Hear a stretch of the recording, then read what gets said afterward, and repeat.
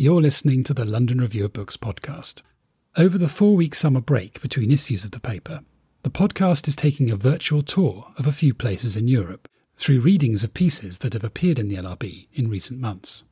This week, to begin, Rosemary Hill reads her piece on London's West End, published in March. And if you enjoy listening to the LRB podcast and would like to take out a subscription to the London Review of Books, you can get your first 6 issues for just £6. Go to lrb.me/travel. That's lrb.me/travel. And start your subscription with a 79% discount.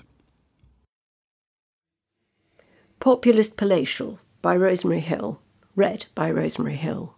A review of 2 books, London's West End, Creating the Pleasure District, 1800 to 1914 by Rowan McWilliam, and The Survey of London, Volume 53, Oxford Street, edited by Andrew Saint.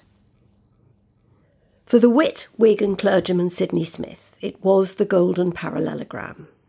The area bounded by Hyde Park to the west and Regent Street to the east, extending north to Oxford Street and south to Piccadilly, enclosed more intelligence and ability, to say nothing of wealth and beauty, than the world had ever collected in such a space before. In the long summer months, when he was confined to his Somerset parish at Coombe Flory, Smith tried and failed to love the countryside. He looked forward instead to the return of bad weather, coal fires, and good society in a crowded city. Rowan McWilliam's West End is bigger than Smith's.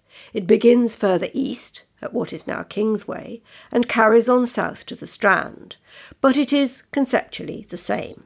A sort of flying island of sophistication, sociability, and pleasurable consumption.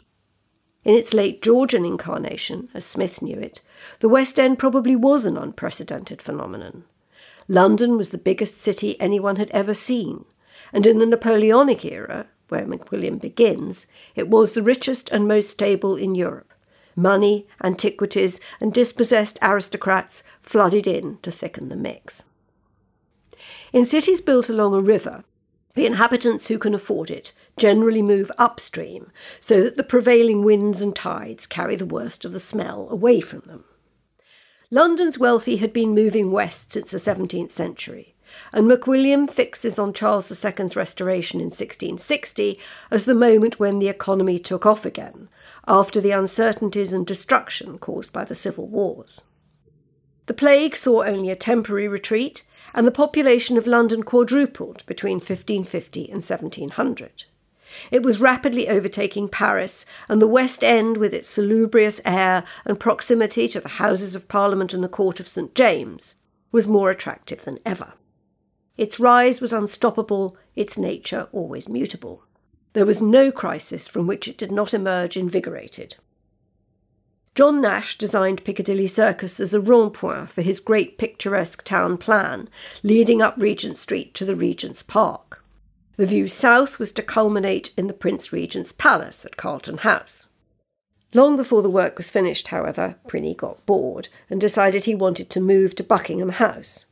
Carlton House was dismantled and the materials as far as possible reused to upgrade Buckingham House to palace level, leaving the view from Piccadilly open to the shambling and much compromised buildings of the old Palace of Westminster. After these burnt down in 1834, the spires and crockets of its Gothic replacement made the view from Piccadilly one of the great architectural set pieces of Europe. Chance and fashion have always trumped planning in the West End. As the 19th century wore on and the area became less residential, the great private houses of the aristocracy were increasingly hemmed in by shops, inns and theatres. Lord Cavendish, irritated by passers-by throwing oyster shells and other rubbish over his garden wall at Burlington House, blocked it off on the west side by building the Burlington Arcade, then, as now, the longest arcade in Britain. Despite all the accidental and deliberate destruction of the last 200 years, the history of the West End is still legible on the ground. Rule's, the first English restaurant in the modern sense, has been in Covent Garden since 1798, Hatchard's bookshop in Piccadilly since 1797. Bonham's and Christie's, the auction houses where the spoils of the Napoleonic Wars were sold off, still host spectacular sales. In St James's, the last of the town palaces still in the hands of its original owners, Spencer House, survives. Burlington House was sold off to the government in the 1850s and modified by Robert Smirke with what Pevsner calls high Victorian cruelty to house the Royal Academy. Charles Barry Jr. and Robert Banks added the ranges that enclosed the courtyard and housed the Linnean, Geological and Astronomical Societies and the Society of Antiquaries. Solid Victorian temples to art and the life of the mind, they preserve something of the dignity, not to say standoffishness, of a private palace, which no amount of open-air coffee stalls and modern art installations can quite dispel. The ghost of the private palaces also haunts the clubhouses of Pall Mall, a new building type in the 1830s and 1840s that took its cue from the old.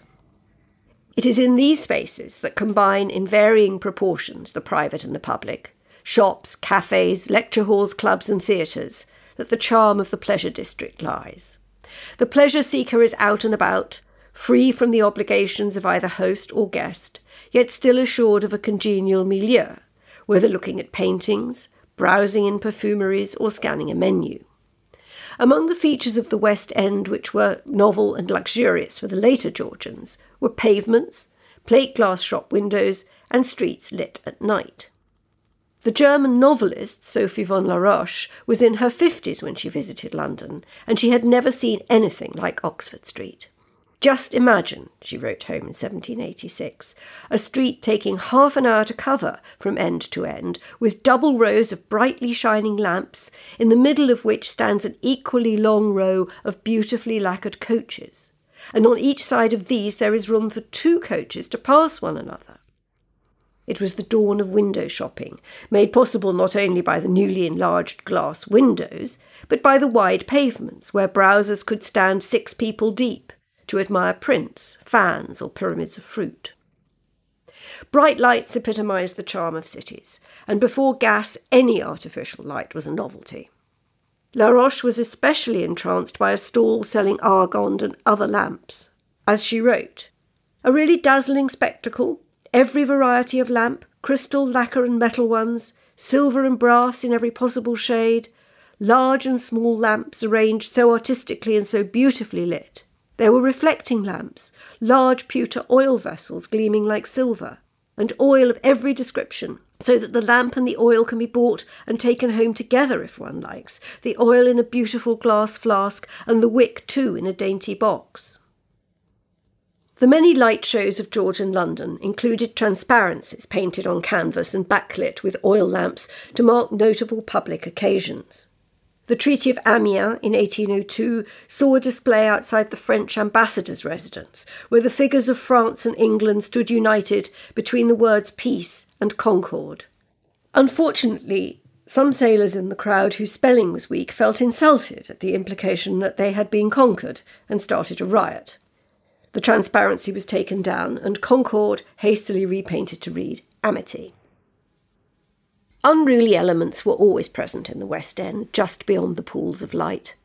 The shelter of the shopping arcade was useful for soliciting, the gawping out-of-town tourist an easy mark for a pickpocket. In Covent Garden, 2 centuries before George Young described the homeless as the people you step over when you come out of the opera, departing audiences were picking their way through prostitutes and cabbage leaves left over from the market. Shortly after Trafalgar Square was created in the 1840s, in belated tribute to Britain's victory in 1805, it became the usual meeting place for large demonstrations. After riots during the unemployment marches of 1886, the police attempted to ban protesters, but were successfully opposed, notably by the Revolutionary Social Democratic Federation, which claimed it as a public space. The resulting clashes culminated in the Bloody Sunday of November 1887. It's usual for urban centres to contain extreme contrasts, and not unusual for them to be the scenes of conflict. What is striking about the West End is the peculiar compound of establishment and anti-establishment. How often the pleasure seekers and the protesters are the same people on different days. This was notable in the anti-Brexit demonstrations, much mocked at the time for their resemblance to the crowd at a John Lewis sale. And similar remarks were made about the Iraq War protests. William Morris, a leading figure in the SDF, was issued with a summons for obstruction in July 1886, 6 years after his firm had been commissioned to decorate the throne room at St James's Palace. In a demonstration on the afternoon of the 1st of March 1912, suffragettes broke shop windows from the Strand all the way up the Haymarket to Regent Street, where liberties took a particularly heavy pounding. The shop's owner, in an interview with the Evening News, remarked in wounded tones that women have regrettably turned against the shrines at which they usually worship. In fact, they were merely operating on different principles. Selfridges escaped unscathed because Harry Gordon Selfridge was known to be in favour of the vote. Much of McWilliam's book is devoted to the theatres, always the beating heart of the West End, the brightest of the bright lights. At the beginning of his account, only the patent theatres, principally Covent Garden and Drury Lane, were licensed to perform spoken drama. This was the heyday of romantic theatre, when the first great actor-managers, Philip Kemble and his brother Charles, and their sister Sarah Siddons, transformed the drama. A generation of great actors met a generation of great critics, including Hazlitt, Coleridge and Byron, and the London theatre was a centre of literary and intellectual life as never before or since. In an auditorium without dimmable lights or sound amplification, everything depended on intense intimacy between players and audience. Drury Lane, however, where the Kembles were based, was owned by Sheridan, who used it as a cash cow for his political career. Frequent artistic differences culminated in Sheridan's insistence that Kemble put on a production of Vortigern and Rowena, a supposedly lost play by Shakespeare, which he, Kemble, and most of the audience knew to be a forgery. Sheridan had Drury Lane rebuilt on a vastly bigger scale to increase revenue, and the Kembles decamped to Covent Garden. Next to bankruptcy, the greatest threat to the theatres was fire, and the new Drury Lane incorporated the first ever iron safety curtain, despite which it burnt down in 1809. Sheridan, knowing he was ruined, watched from the pavement, drink in hand, remarking to a quizzical passer-by that a man could surely enjoy a glass of wine by his own fireside. He had also been, in a sense, responsible for burning down Covent Garden the year before, as it was thought that wadding from a musket fired in a production of his popular play Pizarro had started the fire. The new Covent Garden was inevitably much bigger. The Kemble era was over, and the complaint that West End theatre isn't what it was began, never to cease. Each new generation, meanwhile, failed to notice the decline and relished the experiences of its own day. The young Victorians grew up with the spectacular shows that filled the vast new auditoria and marked the golden age of pantomime, of spangled acrobatic clowns and live tigers. Dickens, Ruskin and Victoria herself belonged to a generation of stage-struck children. The sequence of disastrous fires and megalomaniac rebuilding continued until the 1840s, when the monopoly of the patent theatres came to an end, opening the way for countless venues for spoken drama. Theatre buildings changed as lights became dimmable. The great apron stages withdrew under the proscenium arch. The stalls, once the cheapest part of the theatre, were carpeted and raked and became expensive. Tip-up seats, programmes, interval refreshments and lavatories, never enough for women, were introduced, and as the railways brought in crowds from the suburbs, the day in town became an event, typically a shopping trip which culminated in taking in a show. By 1900, the West End was primarily theatre land, with more theatres to the acre than any city except New York. But the continuing war between art and commerce meant that while Ibsen and Shaw were transforming British drama, it was Charlie's Aunt, Peter Pan and the Scarlet Pimpernel that played to packed houses. Yet there was also Boucicault, and at the end of the century, Wilde. The theatres themselves were designed in a style for which McWilliam has coined the apt term Populist Palatial. Almost the only building type to prove immune to the Victorian Gothic revival, they remained for the most part grandiosely neoclassical. One striking exception was the Palace Theatre at Cambridge Circus, a terracotta-fronted, turreted instance of what Pevsner calls the Loire style. It was built for Richard D'Oyley Carte in the late 1880s, and its interior was a vision of marble and velvet. Conceived as a full-blown opera house, it was a commercial failure, and its successful reinvention as the Palace Theatre of Varieties, an upmarket music hall, reflected ever-changing times. While straight theatre became more middle class, variety, somewhere above music hall and below drama in the cultural hierarchy, grew up to cater for the aspiring working class and the more experimental pleasure seekers of the bourgeoisie. Acts of every sort were popular, from comedy and burlesque to song and dance and magic acts. So many animals appeared at the Colosseum in St. Martin's Lane that it had its own stables. Like the Palace and the Colosseum, the Empire, Lyceum, Palladium, Alhambra and Hippodrome were named to emphasise both grandeur of scale and nobility, or at least respectability, by association. The pleasure district was always vulnerable to complaints about the kind of pleasures on offer. On stage, total nudity was not allowed. The pose plastique, however, in which young women formed tableaux vivants while wearing body stockings, or were arranged behind strategically placed fans and vases, were permitted so long as nobody moved. Movement, clothed or unclothed, was another source of anxiety for the self-appointed guardians of public morals. Particularly troubling were the exotic dancers. The dances of Eastern women in the low haunts of Tunis and Rangoon were not, a well-known professor of dancing informed the Daily Chronicle, the sort of thing we would want to provide for the young men and women of English society. The last of the theatres to be built on Shaftesbury Avenue, itself a creation of the 1880s when it was carved through from Piccadilly Circus to New Oxford Street, was the Prince's in 1911. By 1968, when theatre censorship at last came to an end, it had been renamed the Shaftesbury and celebrated by putting on Hair, which ran for nearly 5 years, the ticket sales boosted by periodic outbursts of protest. Throughout McWilliam's period, the bright lights of the West End grew ever brighter. The shows of George in London, the panoramas, dioramas, and the artist Philippe de Lutterberg's Ida Fusicon seemed for decades to be straining towards photography, which arrived in 1839. Louis Daguerre, inventor of the diorama, in which backlit canvases appeared to show moving pictures by the manipulation of lights and reflectors, published the details of his photographic process, and the same year a French photographer, M. de Sainte-Croix, took a daguerreotype at Charing Cross. Looking down Whitehall past the statue of Charles I, it caught the last of George in London. Today only the statue and Inigo Jones's banqueting house survive. In 1906, the first purpose-built cinema appeared on Oxford Street. The kinematograph followed the preference for Greek-derived names, but was not especially quick to take off.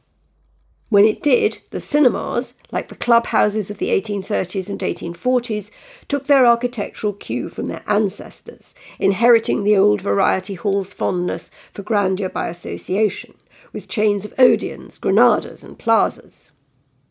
The Populist Palatial, a style with few rules beyond achieving the maximum of bang to buck, found natural expression in the hotels and department stores which began to proliferate around the turn of the century.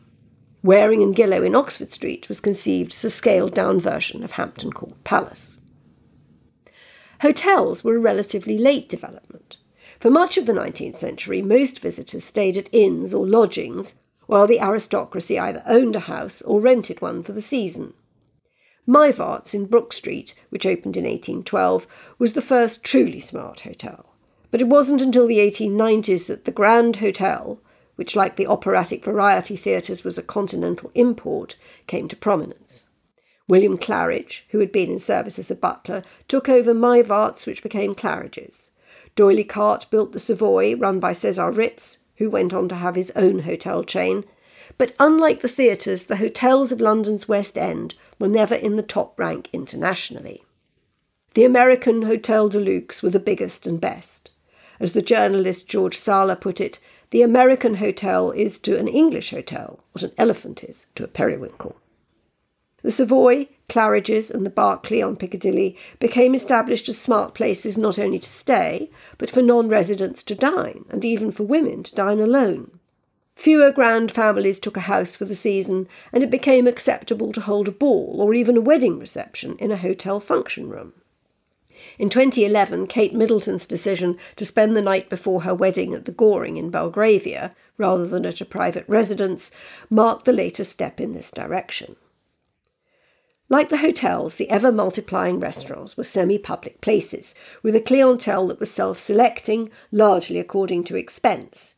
In addition to which, at the top end lay the many elephant traps of the menu, usually in French, and the bewildering array of knives, forks, soup spoons and snail tongs to deter the socially insecure. Yet no amount of sophistication could ensure decency. At Oscar Wilde's committal, the judge was horrified to learn that some of his offences had been committed at the Savoy. It is a state of things one shudders to contemplate in a first-class hotel. McWilliam is an academic, and so tends to preface the most unexceptionable statements with "I argue." He is also sometimes given to elaborate terminology, which complicates the obvious. We do not need a theatrologist to tell us that the theatre is a liminoid space where identity is not definite but subject to role-playing. For the most part, however, he covers a great deal of ground at a lively pace, and his extensive bibliography points down many byways to be pursued for further information. Oxford Street, the latest volume of the Survey of London, is narrower in geographical scope, but broader in chronology. It turns up the magnification to a level of detail that is richly impressive and especially compelling just now. With the West End in its present state of suspended animation, the survey's promenade through its past, up to the point before the first lockdown struck, is as close to being there as it is possible to get. Like Oxford Street as it exists today, the Survey of London is an essentially Edwardian project, begun in 1894 on the initiative of the arts and crafts designer C.R. Ashby. The first volume appeared in 1900, and it still has a long way to go. It has come at various times under the auspices of the London County Council and the Royal Commission on the Historical Monuments of England. Its present home is with the Bartlett School of Architecture, where it continues the heroic enterprise that has adapted to changes in printing and reproduction and to the shift from amateur to professional operations. Responding to the unusual nature of its material, this is the first volume to be devoted to a single street, rather than a historic parish. The pivot is Oxford Circus, a creation of Nash's plan, marking the intersection of the old and new West Ends. Regent Street, which crosses it north-south, was the first purpose-built shopping street. Oxford Street, running east-west, was in existence before the Romans came. For most of the 18th century it was a muddy road, dangerous in many ways, a suburban Via Dolorosa of pubs, bare-knuckle boxing, cutthroats and pig-pounds, culminating at Tyburn, where public executions took place until 1759. Hangings at temporary gallows continued in the area until 1783. But 3 years later it had become the fairyland scene of light and luxury, described by La Roche. Oxford Street has existed in a state of persistent incoherence for centuries. The paving of the road in 1770 marked the first great improvement, transforming it into an urban street. Gradually the surrounding areas in Marylebone and Mayfair were infilled with houses and businesses and grew prosperous. Only Tyburn lowered the tone. Once executions were stopped and Tyburn, named for the now vanished Tyburn Brook, became more popularly known as Marylebone, Oxford Street was on its way to becoming smart, the Ladies' Mile, dominated by shops. There were other attractions. The Princess's Theatre enjoyed a brief heyday in the 1850s under the actor-manager Charles Keane, a thespian in the Vincent Crummles mode. "My theatre is small, my ideas are large," he wrote to Prince Albert's secretary. "I cannot act in a commercial spirit." He and his wife put on lavish productions of Shakespeare in what appeared to the High Victorians to be historically accurate costumes until, inevitably, the money ran out. The other great non-retail Oxford Street phenomenon, and the only one to get its own chapter, was the Pantheon, with its large rotunda. Opened in 1772, it survived until 1937, when the site was sold to Marks and Spencer's. It was conceived as winter assembly rooms, an indoor equivalent of the pleasure gardens of Vauxhall and Ranelagh, and the neoclassical design by James Wyatt was thought by Gibbon to be the wonder of the 18th century and the British Empire. It was visited by Boswell and Johnson, featured in Fanny Burney's Evelina, illustrated by Turner and caricatured by Rowlandson, so that it lives in historic memory as one of London's great ghost buildings. As well as balls and concerts, the Pantheon hosted the King's Theatre for some years, and in 1784 Lunardi exhibited his hot air balloon there. He showed it again in 1785 when, unfortunately, a skylight collapsed and it burst. It was as a shopping street, however, that Oxford Street became famous, and the Edwardian years saw its great flourishing in the golden age of the department store.